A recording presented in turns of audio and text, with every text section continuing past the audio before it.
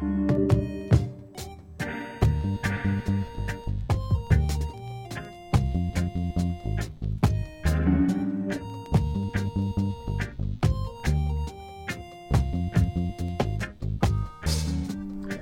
Kate.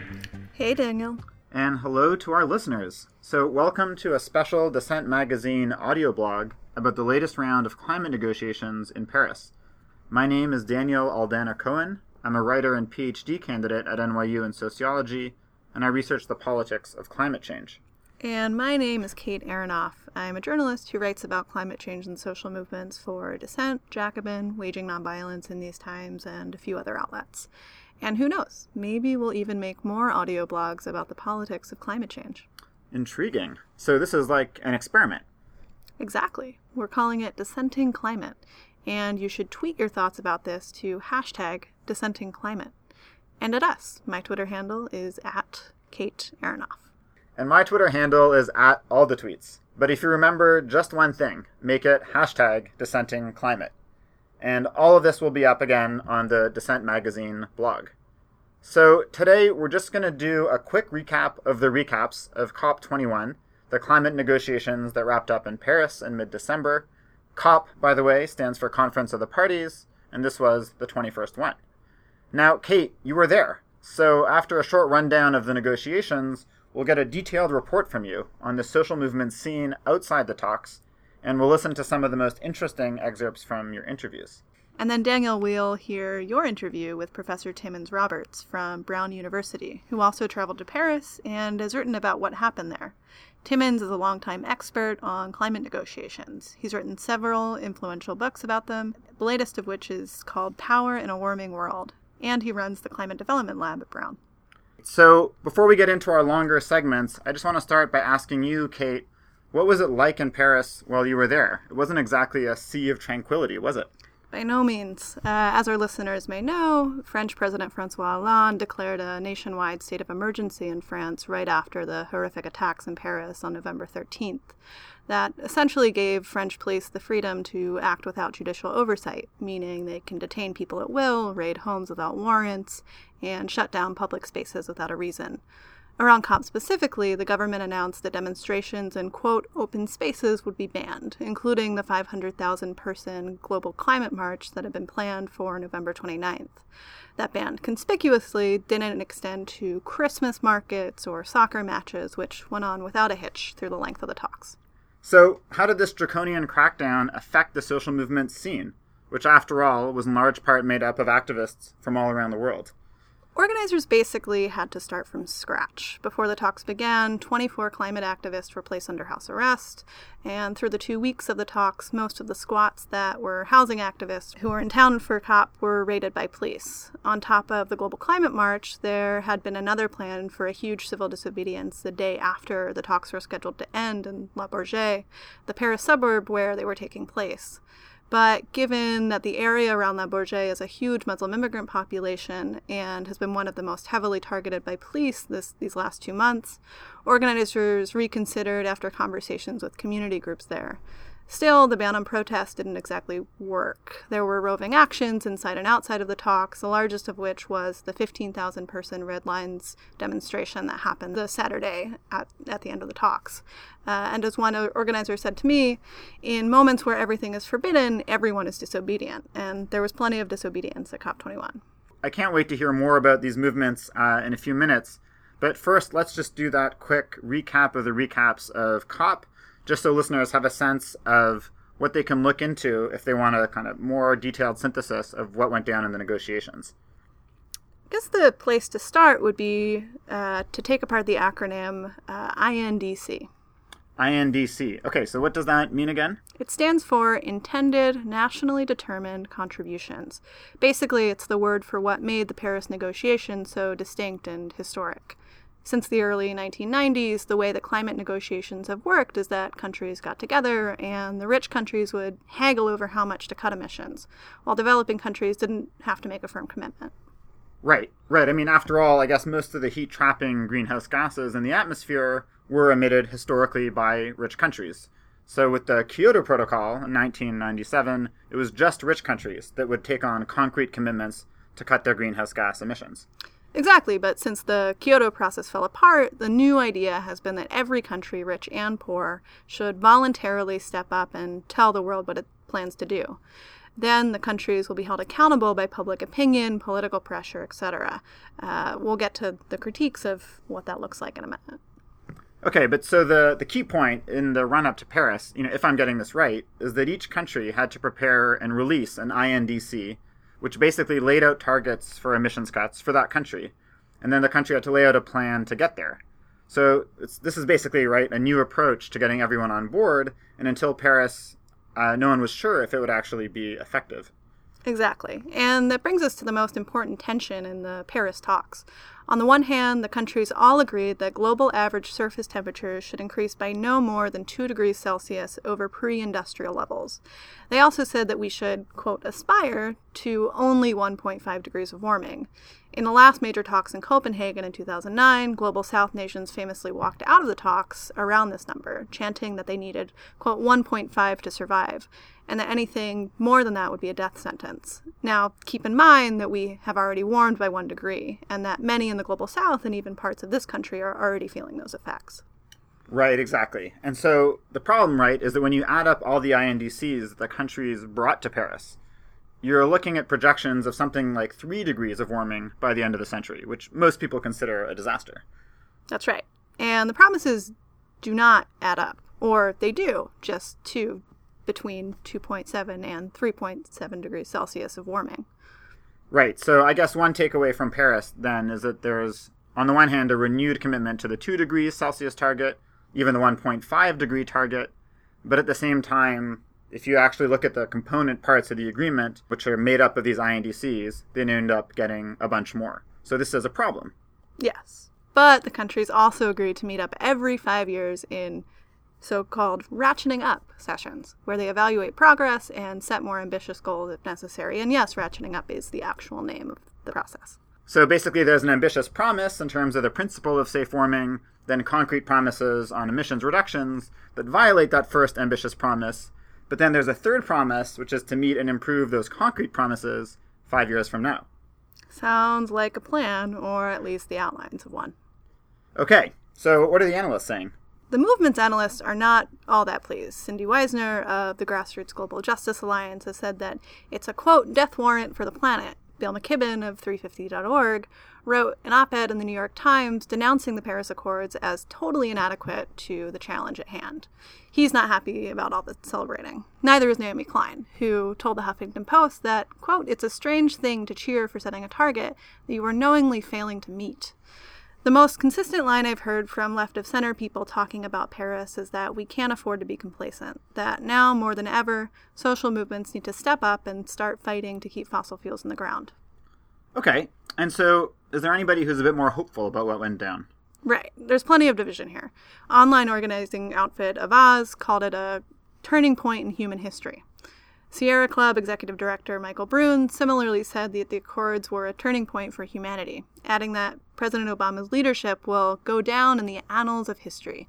Generally, the larger the NGO is, the more likely it is that they are celebrating the Paris Accords right now. That said, most are at least paying at least partial lip service to the idea that movements will shape whether the Accords will be worth a damn moving forward. Interesting. So I guess, basically everybody agrees that the deal isn't perfect. Right. But the tone is, I think, a little different, depending on the end of the political spectrum. So I've also been looking at some of these recaps, and I found, for instance, Michael Levy, who's an increasingly well-known climate policy analyst at the Council for Foreign Relations. He wrote a widely cited piece called 2 Cheers for the Paris Agreement on Climate Change. His argument basically is that the agreement went as far as you could possibly expect for a climate negotiation, and he argues if public opinion swings behind the deal, then governments really will be forced to ratchet up their actions. Brad Plumer at Vox has a slightly more jaded take. His piece is called "The World Just Agreed to a Major Climate Deal in Paris. Now Comes the Hard Part." Basically, Plumer's saying that the agreement adds energy to already existing efforts. Those efforts are inadequate, but at least the diplomacy itself is no longer a drag on cutting emissions. The action has now moved decisively to the realm of national governments, and they no longer have any excuse for slacking.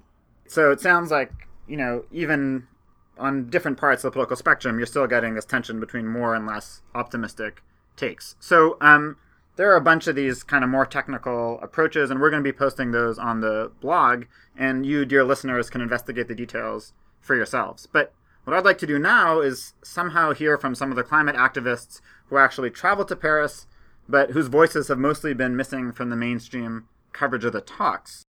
I think I've got just the thing.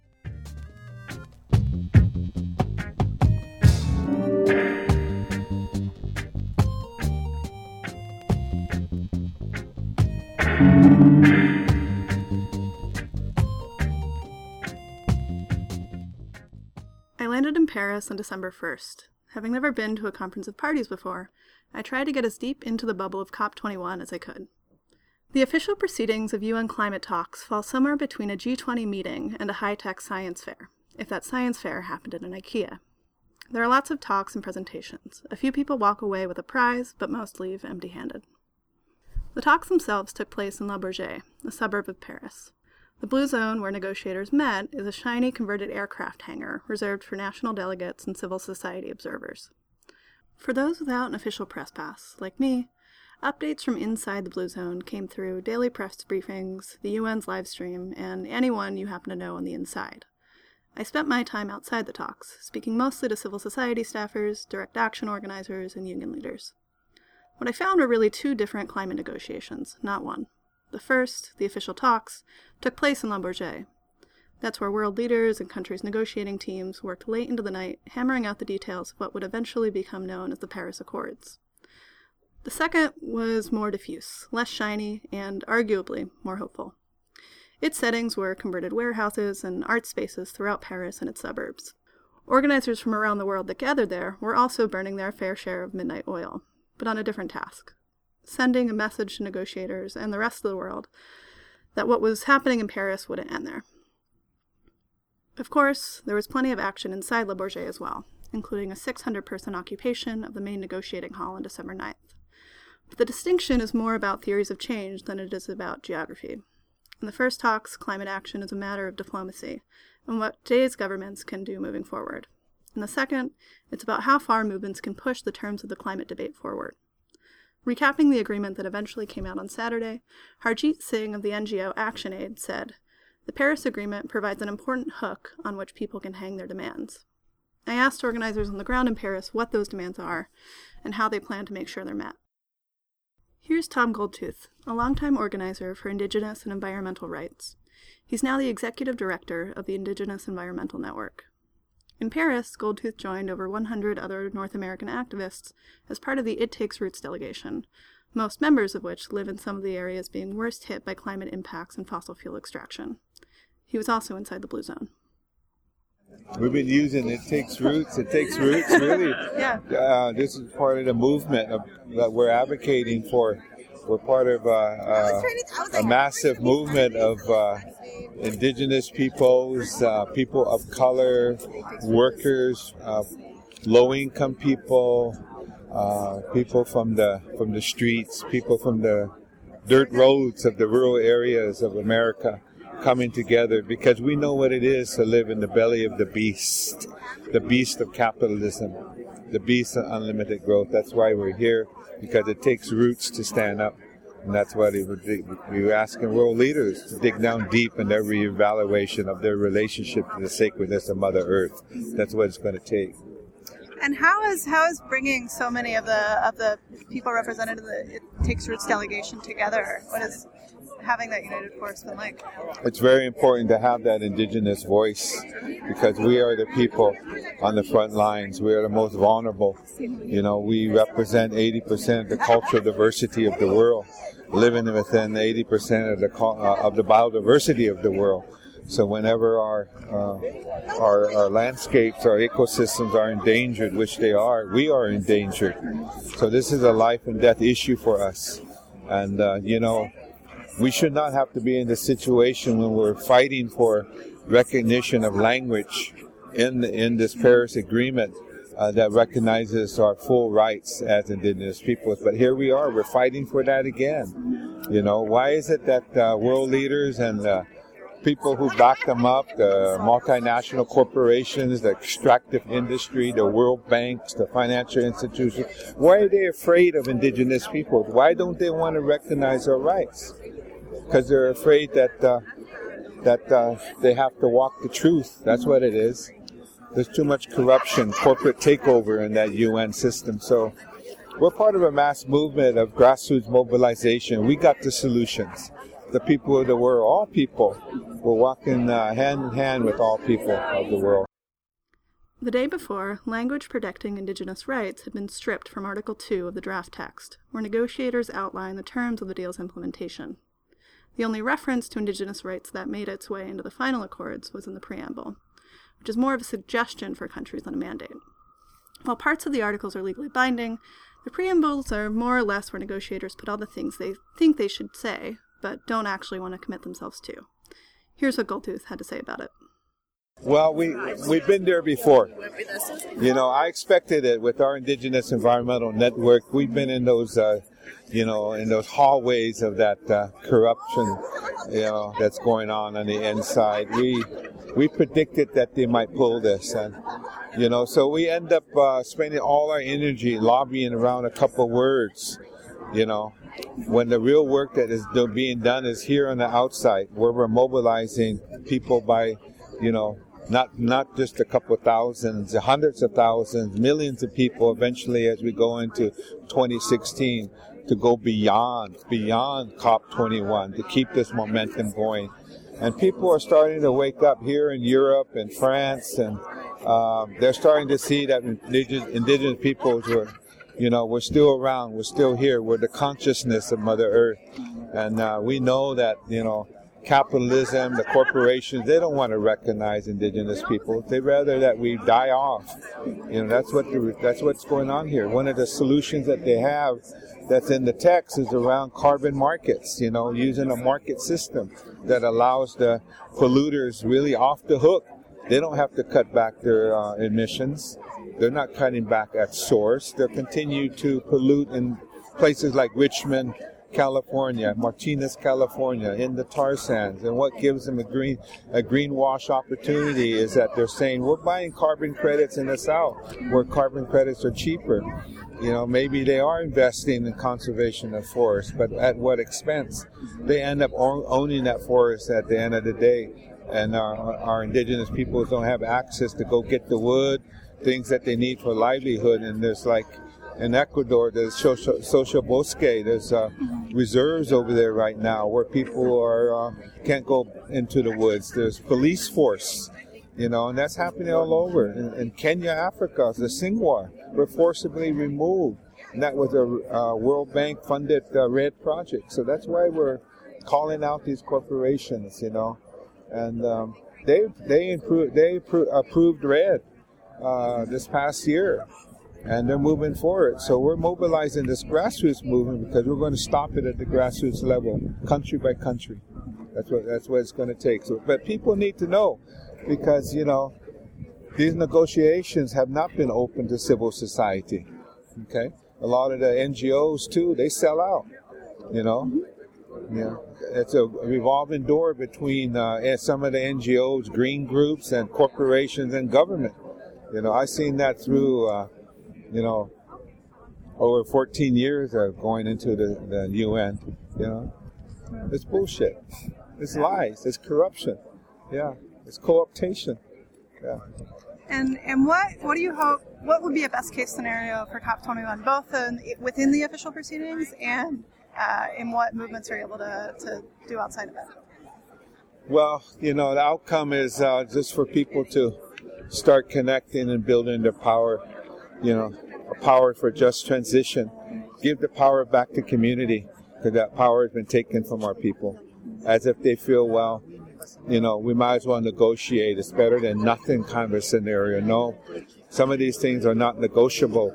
Like what my son said in the press conference, weakened language around the recognition of indigenous peoples is not negotiable. We're demanding the full breadth of what we worked for close to 19 years on the UN Declaration on the Rights of Indigenous Peoples. And behind us, I call them out. I'm from the United States. The U.S. is moving, a lot of this agenda. Whenever we get support from developing countries or small states on climate issues, they come in with their U.S. aid monies and they say, hey, back away, Yeah, we see that. I also talked to Selj Balamir, one of the main organizers behind something called the Climate Games, a series of creative actions carried out by small teams of activists throughout the 2 weeks of COP21. I asked Selj about the Games and what trying to organize direct action in Paris looked like in a state of emergency, and what he hoped would come out of it. Ultimately, right from the start, the goal for Paris, for the movements, wasn't to influence the COP. It wasn't to stop the COP or force them to do something. It was supposed to be a moment for the movements to come together, to reinforce, to consolidate their efforts, and to launch, most importantly, the escalation of actions in spring. And in that sense, nothing has changed. This has been our goal coming here, and it is still the case. So it will be an attempt, and a successful one, to steal the spotlights from, leaders shaking hands and pretending to save the world in a state of emergency in an airport, and say we have this is not where the solutions are, and the solutions will be at those mass actions next year. So what is happening next year? One of the biggest plans is something called Break Free 2016. From May 7th through 16th, organizers are hoping to shut down what they call the world's most dangerous fossil fuel projects. Planning for mobilization is underway in Germany, Indonesia, the Philippines, Australia, the US, Nigeria, Canada, Brazil, and South Africa. More will be announced in the coming months. May Bouvi is the executive director of 350.org, one of the 17 groups and counting helping to coordinate these actions. The science is very clearly saying we have to leave 80% of known fossil fuels in the ground.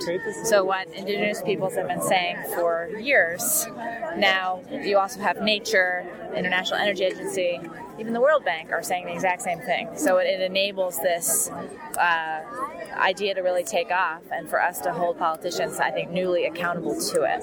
So we've been working on a set of actions in the month of May that would really highlight how all of these fights are growing around the world and connected to one another. So from Indonesian coal exports to fracking in Argentina to the tar sands in Canada, that it's a networked movement fight. So what's next after COP? We're very excited about where Keep It in the Ground campaigning goes next. We think that at the best, we'll be able to tell at the end of COP how far politicians are willing to go, but we've always known that people's movements would have to close the gap because the pledges are too small. And so no matter how good a potential outcome is, we have a lot more work to do, and we think that this fight to transition from fossils to 100% renewable is actually the best campaigning opportunity post-COP. So we're organizing May 7th to 13th this series of actions all over the world. Before negotiators had agreed to the text, 15,000 people crowded into the streets in front of the Arc de Triomphe for the largest demonstration of the talks. Those gathered formed a human red line, meant to represent the non-negotiable thresholds they intend to keep negotiators from crossing once they return home. This is John Jordan, speaking to a crowd of about 400 at one of the final briefings before the Red Lines action on December 12th, or D12. The Red Lines, he explains, were a kind of kickoff to the actions that will be happening through the spring. Here's John laying out the context for D12 within France's state of emergency, and the plan for the Red Lines to the people who went on to take part in the action the next day. We are a movement that's on the rise, and the French government were terrified. We heard off record that they wanted to, and they used the word, snuff out the movements around the COP21. This was before the attacks. The attacks happened, the state of emergency came in, and they then admitted off record that they were going to use this to stop us having our last word. That they wanted, as the Prime Minister said, to keep the negotiations just to the negotiations and the Christmas markets and the stock football stadiums, etc.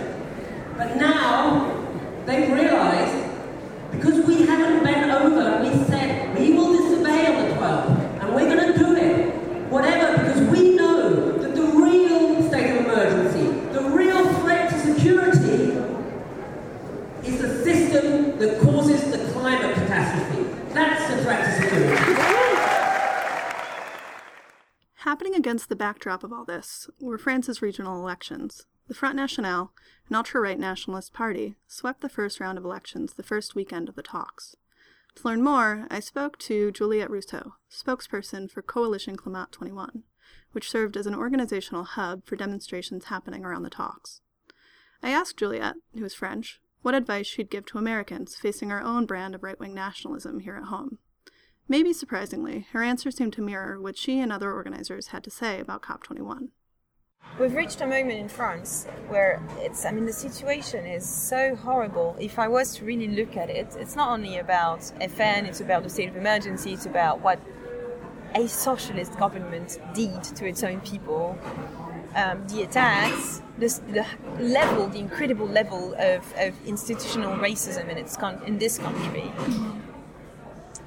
The absolute,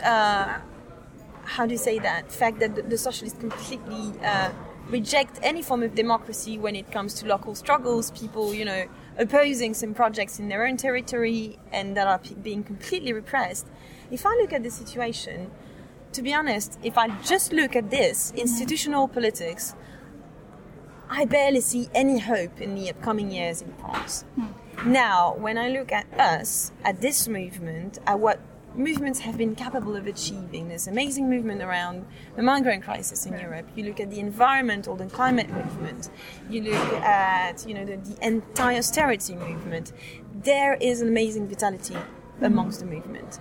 And what you see is that the gap between those two is just bigger and bigger. So I don't know what that tells about the future, but what's sure for me at the moment is if I want to feel hope, if I want to be able to keep on believing that it could be otherwise, I just need to stick with my people, and these are my people. And, if I look at the bigger picture, which honestly I don't know, is what is, the most legitimate? Is it institutional politics? Yes, because they have the capacity of putting us in jail, and they did. They house arrested some of my friends. But yeah, I don't know. I think we live in a period where that's the only thing I see at the moment. The gap is just getting bigger and bigger, and I don't know what it says about the future. What seems clear leaving Paris is that what will matter after COP21 is what kind of pressure governments will continue to face at home. Processes like the UNFCCCs are meant mostly to take consensus, not necessarily to shape it. That work falls mostly on movements, people like Tom, Selge, May, John, and Juliette, and the thousands who've already turned out to shut down coal-fired power plants, Shell's Arctic drilling, and projects like the Keystone XL pipeline. The official talks ended on December 12th. Based on what I heard from organizers, the real negotiations will happen in the months and years to come.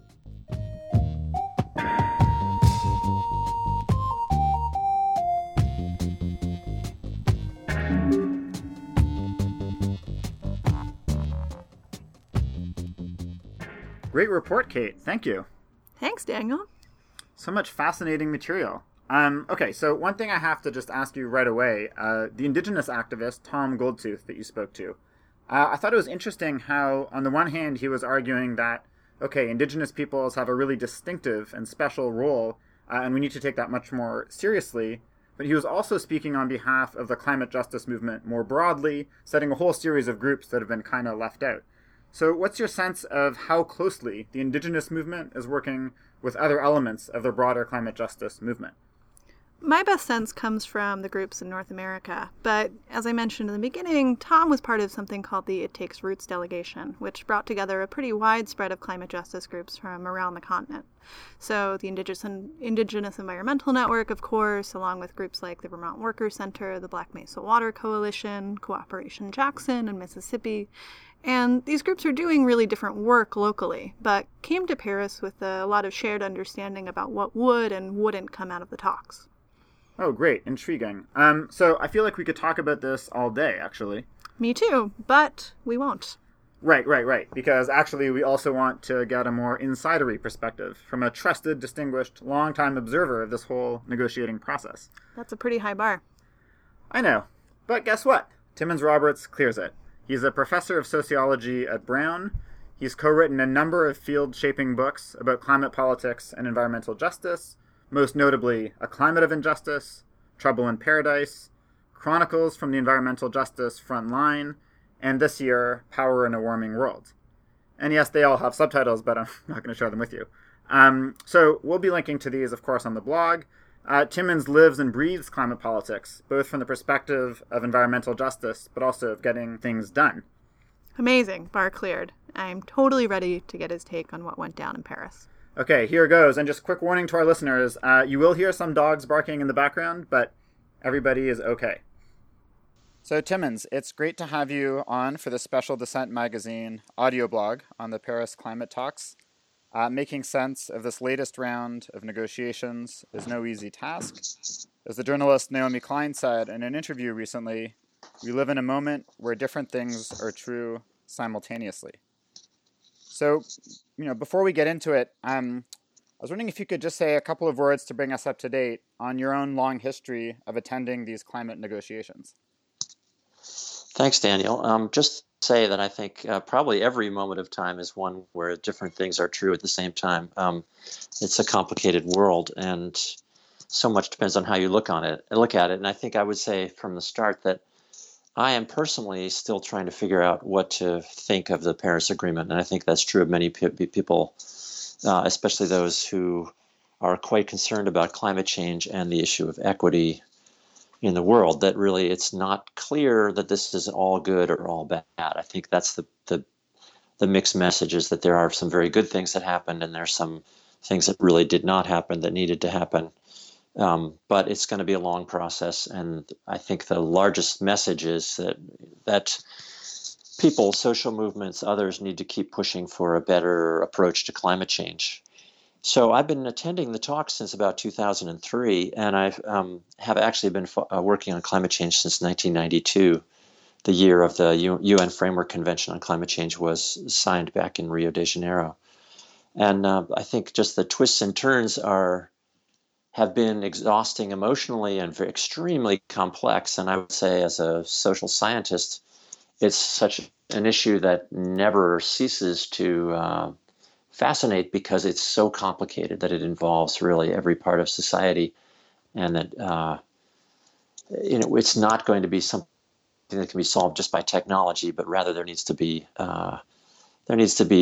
socially complex responses. We need to think about our institutions, our religions, our schools, our families, the way we, live in terms of the landscape. Do we live close to cities, far away? What kind of homes? How do we, live with the planet that we've got here? So anyway, I think it's quite fascinating, and I think as I think about the sort of emotional up and downs, there's also the problem of keeping oneself hopeful. In spite of many years of what seemed like just stalemate in the international climate change negotiations. So I think it's been important for me to find the things that were positive, that were happening, and then also try to be part of a solution. So try to sort of help move the system with some strategic policy focused research to put into the system. And so that's what I've tried to do as I bring groups of students to the negotiations since over the last 5 years. Fantastic. So I think listeners will be able to read up on that. We'll post a link to your climate development lab that you've got going at Brown, and it's doing fantastic work. So I think maybe we could work our way through the agreement and then towards some of these broader issues that you mentioned and see how they fit together. In terms of the agreement itself, it seems, again, in the vein of this paradoxical reality, as you mentioned, on the one hand, extremely ambitious. An agreement of, again, reaffirming the 2 degrees Celsius so-called guardrail, but now with a more ambitious and aspirational 1.5 degree kind of target. And in addition to that, compared to past agreements, you have commitments from both rich and also poor developing countries, all of them to cut carbon emissions. So this is no longer one part, the rich world goes first and then everybody else waits, but now everybody is moving together. But on the other hand, if you add up all the commitments as they are right now, the warming that's projected to come from those emissions is in the neighborhood of 3 degrees Celsius, so still in the kind of range of catastrophe. So, what do you see as the kind of biggest good news story here? And is this really a case of a major ambitious step forward, or is it, I guess, how would you characterize it in the kind of good sense? And then I think we can get into some of the problems afterward. Sure. So I would say that it's been, it's not just the agreement, but the whole last year. So really 2015 itself has been a year of some progress. And I would say it's been some real motion and movement forward that sort of, this seems like finally the countries of the world are willing to work on this issue and to put at least forward these series of pledges. 188 countries out of 194 or 5 in the world have put forward these INDCs, or intended nationally determined contributions. That's a big language for a pledge. But it says intended contributions, so it's voluntary and it's nationally determined, which means that it's, the country got to decide for itself what to put forward. So those 188 countries cover over 95% of all emissions in the world, which is far better than the Kyoto Protocol, back from 1997, which in the end only covered about 14% of all emissions. So we've got a big improvement in terms of, as you said, the developing and the developed world all putting forward these kind of pledges. Now, as you said, if you add them up, they add up to something around 3 degrees. There's a lot of different estimates on that. Some are as low as 2.7 degrees. Some are as high as 3.5. But regardless of how you calculate that number, if you calculated them before these pledges and after the pledges, there is improvement.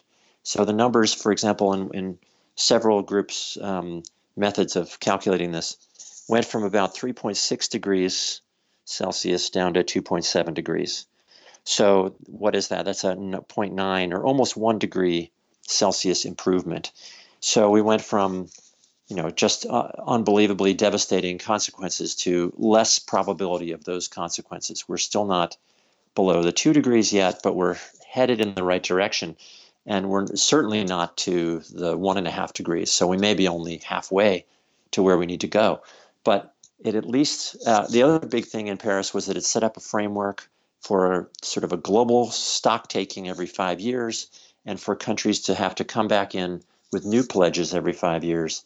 And those pledges are supposed to ratchet up. They're supposed to not backslide in their ambition level, but rather to get stronger. So I would say those are 3 really important things that happened. That is, the pledges are coming in. They're headed in the right direction. They're not enough. But it's, I think, a major achievement for 1 degree improvement over this, just in 1 year of pledges. And so I think, and this structure setting up for every 5-year reviews is really smart, because the technology is getting cheaper, and countries are starting now to see that it's not necessarily a burden to reduce their emissions, but there's really benefits to doing so. Namely, that they can produce their energy locally from renewable sources, so they're not causing the environmental damage of fossil fuels. They're not reliant on external, foreign suppliers. They're not facing a volatile price for those, fossil fuels, whether it's natural gas, coal, or oil. That is, you know what it's going to cost for solar energy. The cost is zero, as if you're collecting it yourself. So there's really, I think, a shift in mentality. And in 5 years and in 10 years, a lot more countries will be willing to do more, because because this price of solar, wind, and other renewables is dropping so quickly to the point where it's as cheap as, and soon to be as cheap as, fossil fuels like coal, oil, and gas. Yeah. So, it sounds like at the level of institutional kind of treaty design, this is a major step forward. And this, the 5-year review periods, clearly are an intelligent structure to ensure that ambition can escalate. And now, as you say as well, everybody is on board, and each country is able to make its own plan to some extent, at least initially, so that there's no one really opting out. So that's also progress. The question that then leaves open is something that you've been working on for decades, which is this issue of equity. I think we need to look at now between countries. So, historically, most of the emissions have been produced by the countries that are now the richest. That's how they developed. That's how they industrialized. And on the flip side, for the most part, the places that are most vulnerable to the damages from climate change are the developing and the poor countries. And so historically, in the last several years, the demand from those developing countries has been for the wealthier countries to kind of pick up the tab, both for low carbon technology through technology transfer, funding adaptation efforts in poorer countries, and even compensating those countries for losses and damages caused by extreme weather. So this is something you've been looking at in detail. You have a study out with Adaptation Watch. It suggests on this issue of adaptation funding that very little of the money that rich countries say they're spending on adaptation in poor countries actually corresponds or clearly corresponds to adaptation efforts. And it seems that the most meaningful language on loss and damage payments from north to south was kind of stripped out of the Accord texts. So I'm kind of wondering if you could tell us a little about what you found in terms of these flows of money from north to south. Are the flows that have been set up adequate, and are they even being kind of fulfilled in the way that the rich countries are saying that they are? Right. So on the first, just to put it in the big perspective, as you said, the equity issue is at the core of the climate change negotiations. And I think that's why they are so difficult, and why they're so interesting, and why addressing the issue of equity is going to be critical for moving forward. So an important way to look at this, and it's one that really is in the minds of almost all the countries, is the idea of atmospheric space. So, there's a certain amount of carbon dioxide and other greenhouse gases that can be emitted to the atmosphere before we use up that space, and we end up going over the 1.5 or 2 degrees of warming that, is seen to be relatively safe.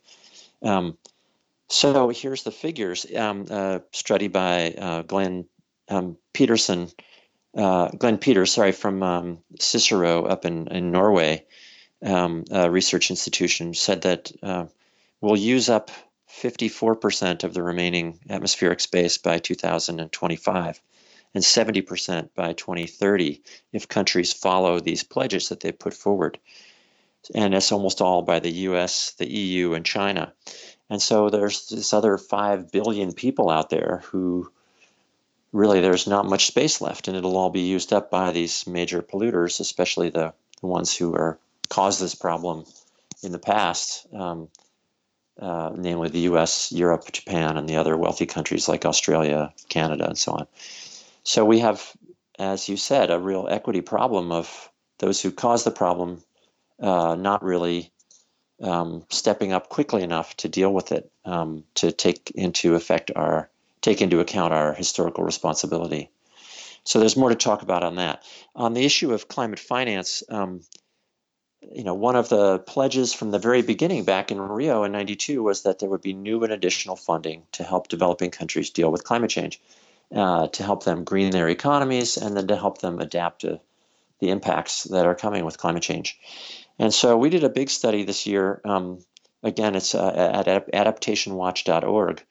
And one part of it, we looked at 5,200 projects, which the wealthy countries had categorized as having their principal or significant objective being helping poor countries deal with climate change, to adapt to climate change.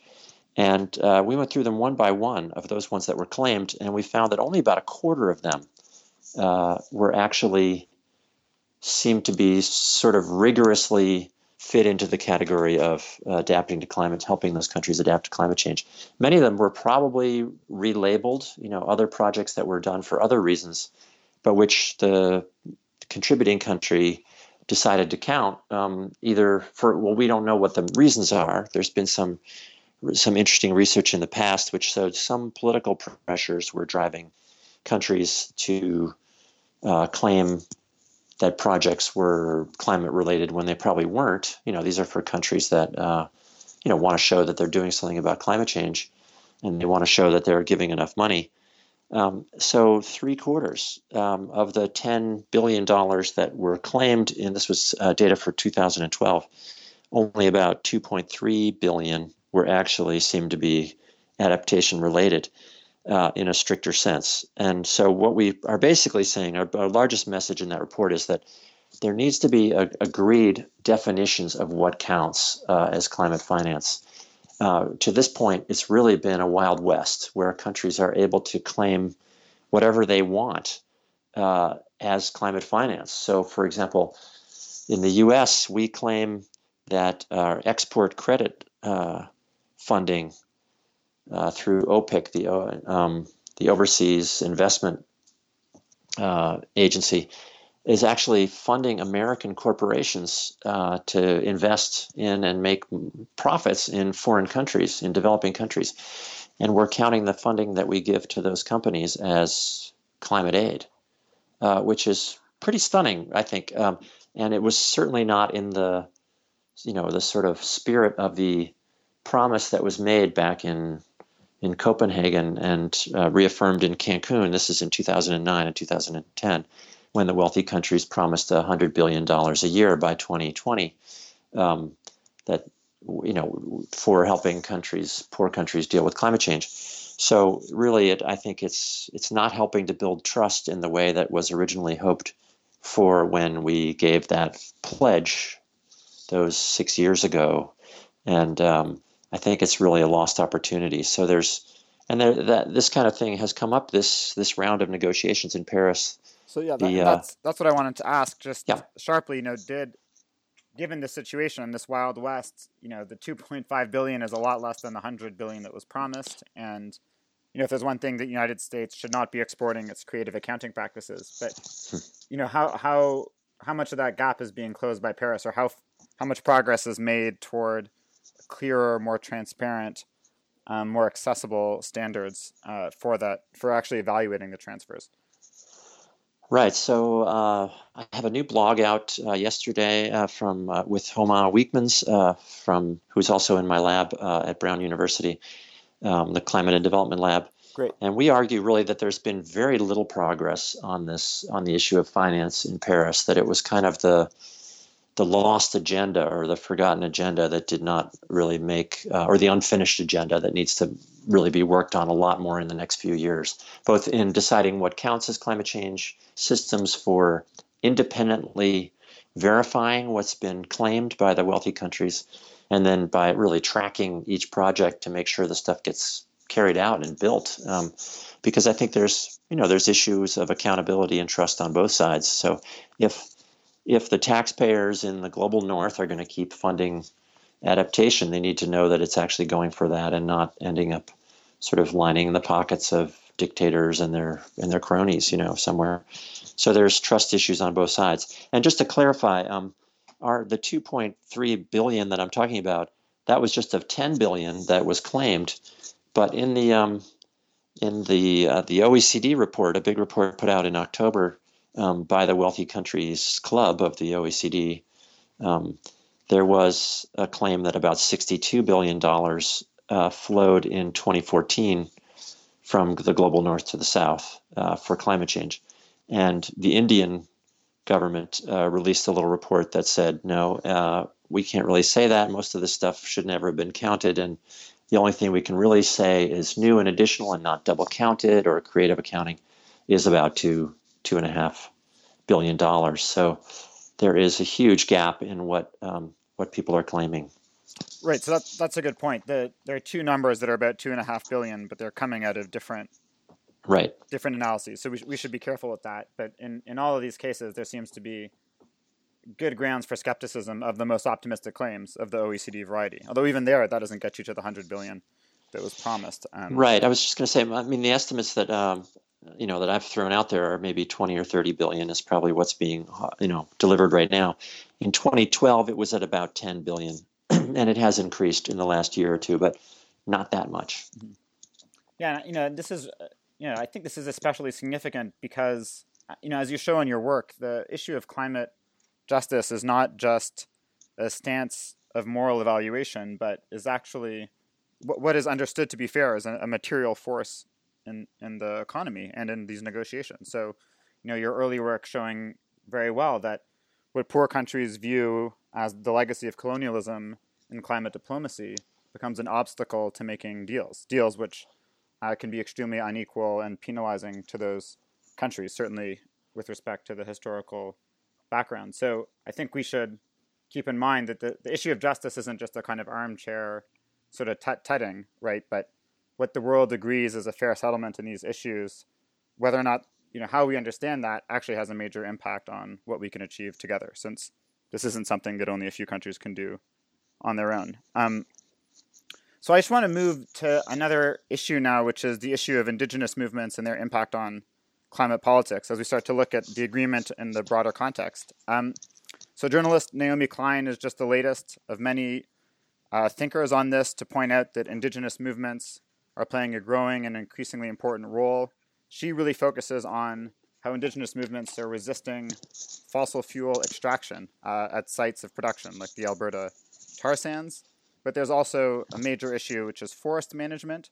So the Global Landscape Forum reports that fully 1/5 of the carbon locked in tropical forests lies on indigenous lands. So I think we've all seen that indigenous movements and groups are having more influence outside the talks, kind of contesting projects on the ground.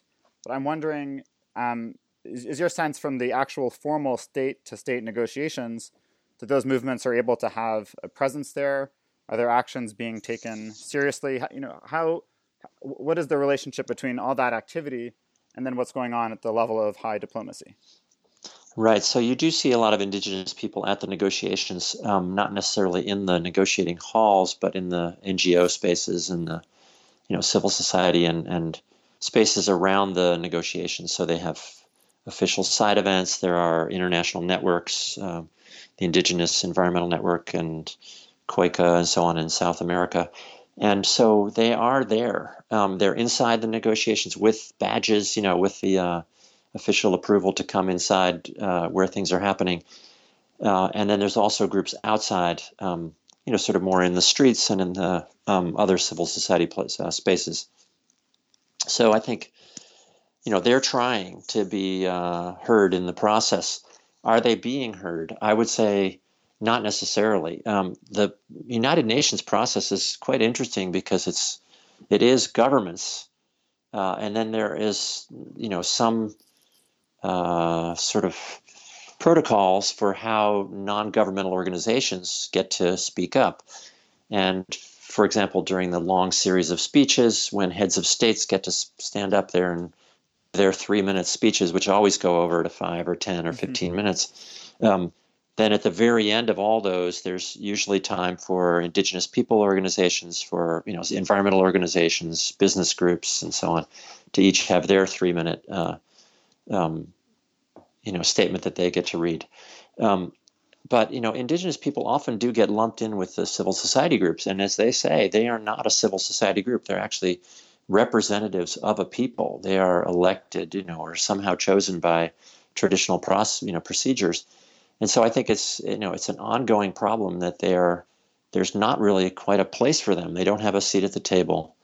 They do, if they are successful at raising issues, they can raise moral issues and kind of force the institutions of the UN, the different parts of the system, for example, the ones working on forests and whether forests should be something that countries are compensated for protecting, whether it's through this thing called REDD or REDD+, the reduced emissions from deforestation and land degradation. The indigenous people have been able to have some input on that. Although I do want to acknowledge also that indigenous people have different opinions about this. Some are in favor of payments for protecting forests. Some are opposed, as seeing it as sort of a market mechanism that can be quite risky and damaging, potentially sort of expropriating or dispossessing people who are in those forests, as the benefits often go to governments or to businesses that can control the land. And the same is actually true for extracting petroleum other minerals and lumber and so on indigenous preserves around the world. That is, that some tribes and tribal peoples see it as one of their only resources that they can muster, sort of to gain some resources for their own social development. And so, of course, some will want to do some extraction of resources, but do it in a way that's, hopefully more protective of their, of their cultures and of the ecosystems. Yeah, I think that it's definitely important to point to that complexity. I think, we're all looking for actors who can accelerate the kind of decarbonization efforts, who can fight back against fossil fuels, but I don't think we can fall victim to narratives that are too essentialist or too simplistic, and then we don't actually understand the complexity of this whole process. So I want to ask you kind of about one more big thing here, which is, when at the top of our conversation, you raised the issue that, climate change is enormously complex. It implicates a whole range, basically everything to do with how we live our everyday life. And, part of having some kind of hope comes from looking at ways that we can take climate action that also improve the quality of our everyday life. So it's not just about making sacrifices, even in the rich countries that do historically have emitted the most. So I'm wondering, you've written after the Paris deal, now the UN has kind of done its job, more or less. It's time for other groups, other entities to step up. And this, brings to mind, to me, stuff you've written about the need for kind of wartime level of mobilization, sort of analogous to the Second World War, total transformation of the U.S. industrial base very quickly. And when I think when historians and sociologists look back at that, they see not just a set of, at the time, very innovative policies, but also a new coalition of social actors, often fighting against each other, but able to find some consensus. So industrialists, state managers who are becoming more and more assertive, surging labor movement. So a kind of constellation of actors who all found a way to agree on a few core policy changes, which were quite transformative. So I'm wondering, now, do you see elements of this kind of coalition? Do you see sort of concrete analogies to that period now that we can build on in the search of a pretty rapid, pretty transformative change to the material basis of our economy? I do. I think it's just emerging right now, but it is happening, that there are new sort of visions for how this could happen, and the world doesn't become an awful place to live in, and in fact it can become a better place to live in. So just the first thing is to say that probably the most important work is envisioning futures that are ones that we want, and that most, maybe not all, but most people will want to move to, where it's a safer world and it's fun, and it's filled with community and good things to do, and not just telling people no, you can't do this or that. So I think that's a lot of that work has got to be done by artists and writers and people who really are administrators and so on, that are able to envision new institutions and make them happen and make them sustainable ones. But I would say on this question of wartime mobilization, I'm inspired by an old book by Andrew Sims from the New Economics Foundation in London. It's called An Environmental War Economy, and he talks a lot about World War II and how it was just a fundamental transformation of this society in almost no time in wartime Britain, and they were just unbelievably efficient, and they just the waste that was cut out was huge. Now that was rather drastic, and there was an external enemy, but there is, I think, a dawning awareness that that the weather is changing, that everything is at risk here, and we need to start really making these kind of big changes. And I think the point you're raising is one that really has not been discussed much. That is, is there a new coalition that can make this happen? And I guess I'm beginning to see it. For example, here in Rhode Island, as we're working on carbon pricing legislation, a sort of fee and dividend that would be collected on fossil fuel, depending on how much carbon emissions each ton creates, and then actually distributing some of that money back to individuals and to businesses and nonprofits, but then also using some of that funding to weatherize low-income homes and small businesses and so on, and also to install some renewables and so on. That there is suddenly going to be some funding, for example, for union jobs, good work, good jobs for people to do the installation of this stuff. And a lot of it is not that high tech, that it really is approachable jobs for, middle class and working class Americans. Sorry, just to jump in quickly, I think it's important to note, because the main narrative on tax and dividend that we hear from James Hansen, the atmospheric scientist, is 100% of the money collected from the carbon tax goes back to the taxpayers, and none of it goes to government, because the argument is that government is wasteful or mistrusted or something. But what you're talking about is a combination of a refund to the taxpayer, but then also a kind of industrial policy where there's strategic investment in the clean energy sector, weatherization of low-income homes, like you said, various investments that would create jobs while also bringing down carbon. Is that right?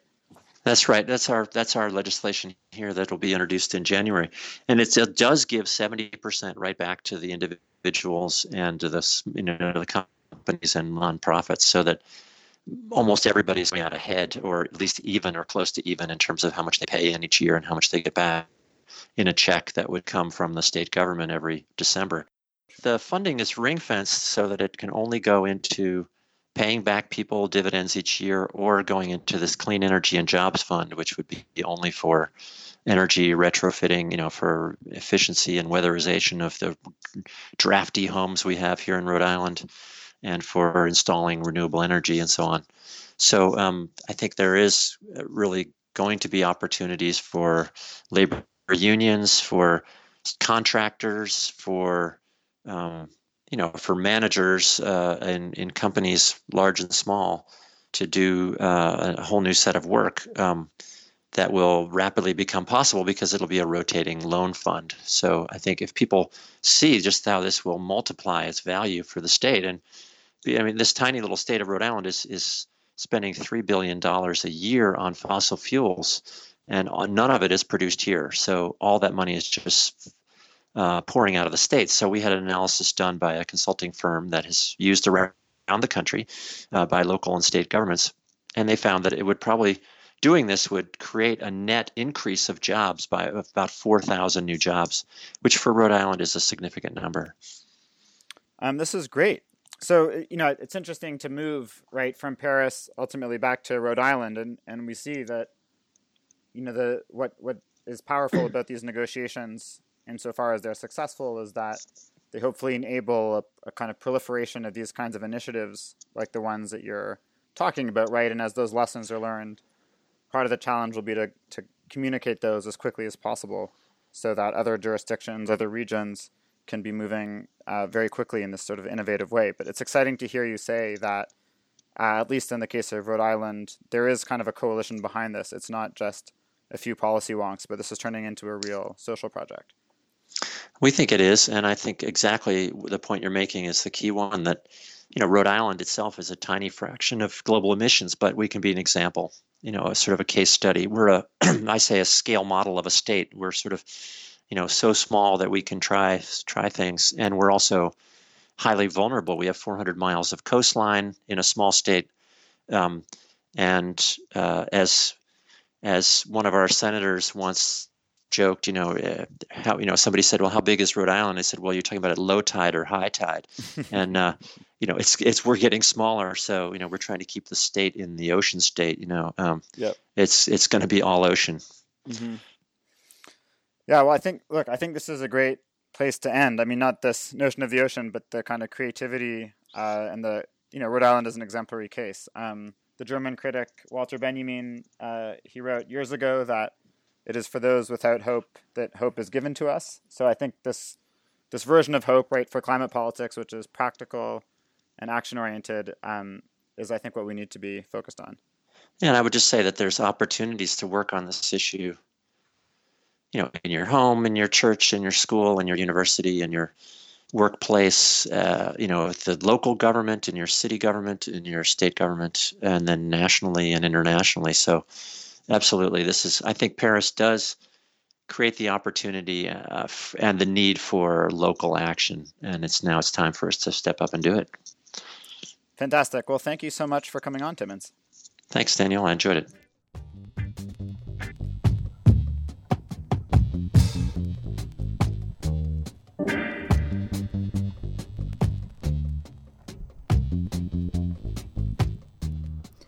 It was a great interview, Daniel. Thanks, Kate. And so now I have a question for you. So, Kate, as someone who is outside the talks, speaking with movement people inside, what's your take on Timmins's take here? How does it connect to what you were hearing during your own reporting? Well, I'll start off by saying, of course, there's no one take, and the movements disagree plenty. But it was actually pretty surprising to hear how similar those takes were. One thing that sticks out is that Paris simply wasn't Copenhagen, and we aren't picking up the carnage in the same way. You probably remember this better than I do, but the horror stories you hear from the climate talks in 2009 was that everyone, wonks, organizers, everyone, was in a total tailspin and just couldn't wrap their heads around the fact that the talks had imploded. At least among the people we've talked to, there were no illusions about what happened in Paris, and cooler heads are prevailing. Maybe the best thing about this round of talks is that it gave people a set of blueprints or next steps for what to do, whether they're shutting down coal plants or conducting some much-needed policy research. So that's interesting. I mean, the thing is that the next steps just get bigger and bigger, though. I thought what was fascinating with the conversation with Timmins is, he was very excited to move from let's talk about negotiations to let's talk about World War II levels of social and political mobilization to utterly transform the economy. I mean, do you think the climate movement is ready for that? I think the climate movement is certainly ready, and it was really interesting how we started off answering that question, talking about how the future should be determined by artists and writers building a creative vision for the future. I mean, when most people talk about the Marshall Plan, which is the reference point here, it's not exactly fun. On top of that is this question of whether or not something like that is politically possible, and as we've seen in the last several years, the last several decades even, there's been a total attack on just the notion of public spending, especially in the global north and in the U.S. in particular. And whether or not something like a Marshall Plan can happen may not be impossible, but it does make the political task of mobilizing resources and political will much higher. Yeah, I mean, I thought, one of the kind of sobering moments for me of your report is when you speak to this activist in France, and she basically says, look, the only way to keep myself alive psychologically is to stay with my own people. She means the social movement people. And she feels the gap between the movements and the state growing larger and larger. And that's in Europe, where the public sector isn't as devastated yet, I think, as it is in the U.S. So, I mean, I guess that stands out as still something of a challenge. If we're going to get that kind of massive New Deal, Marshall Plan type intervention, we are going to need the movement people and the kind of state spaces to be a little closer together than they are right now. Exactly. And I think coming out of Paris, people are coming to fill in what that gap looks like. So it's no longer that there's this totally removed state and then you have the movements on the outside. I think especially after the Accords and seeing the gaps in them, people are starting to understand that you do need to engage very seriously with the state and start making a plan to do that, whether that's through policy, whether that's through aggressive movement pushes, or taking state power. Great. Well, it sounds like this is an issue that is complicated, but not totally hopeless. Taking state power is on the horizon. Things are moving. So this has been great. I agree. And I think it's probably about time to go offline. And again, we'll post links to a bunch of the stuff that both of us have written, including Daniel's review of Naomi Klein's This Changes Everything, which went up in Jacobin a couple weeks ago. Oh, wow. Thanks, Kate. I appreciate that. And dear listeners, do remember to tweet any and all thoughts to #dissentingclimate. And who knows, you may be hearing from us again. Exactly. Who knows? Uncertainty, the theme of climate politics. Oh, that is comforting. Happy New Year.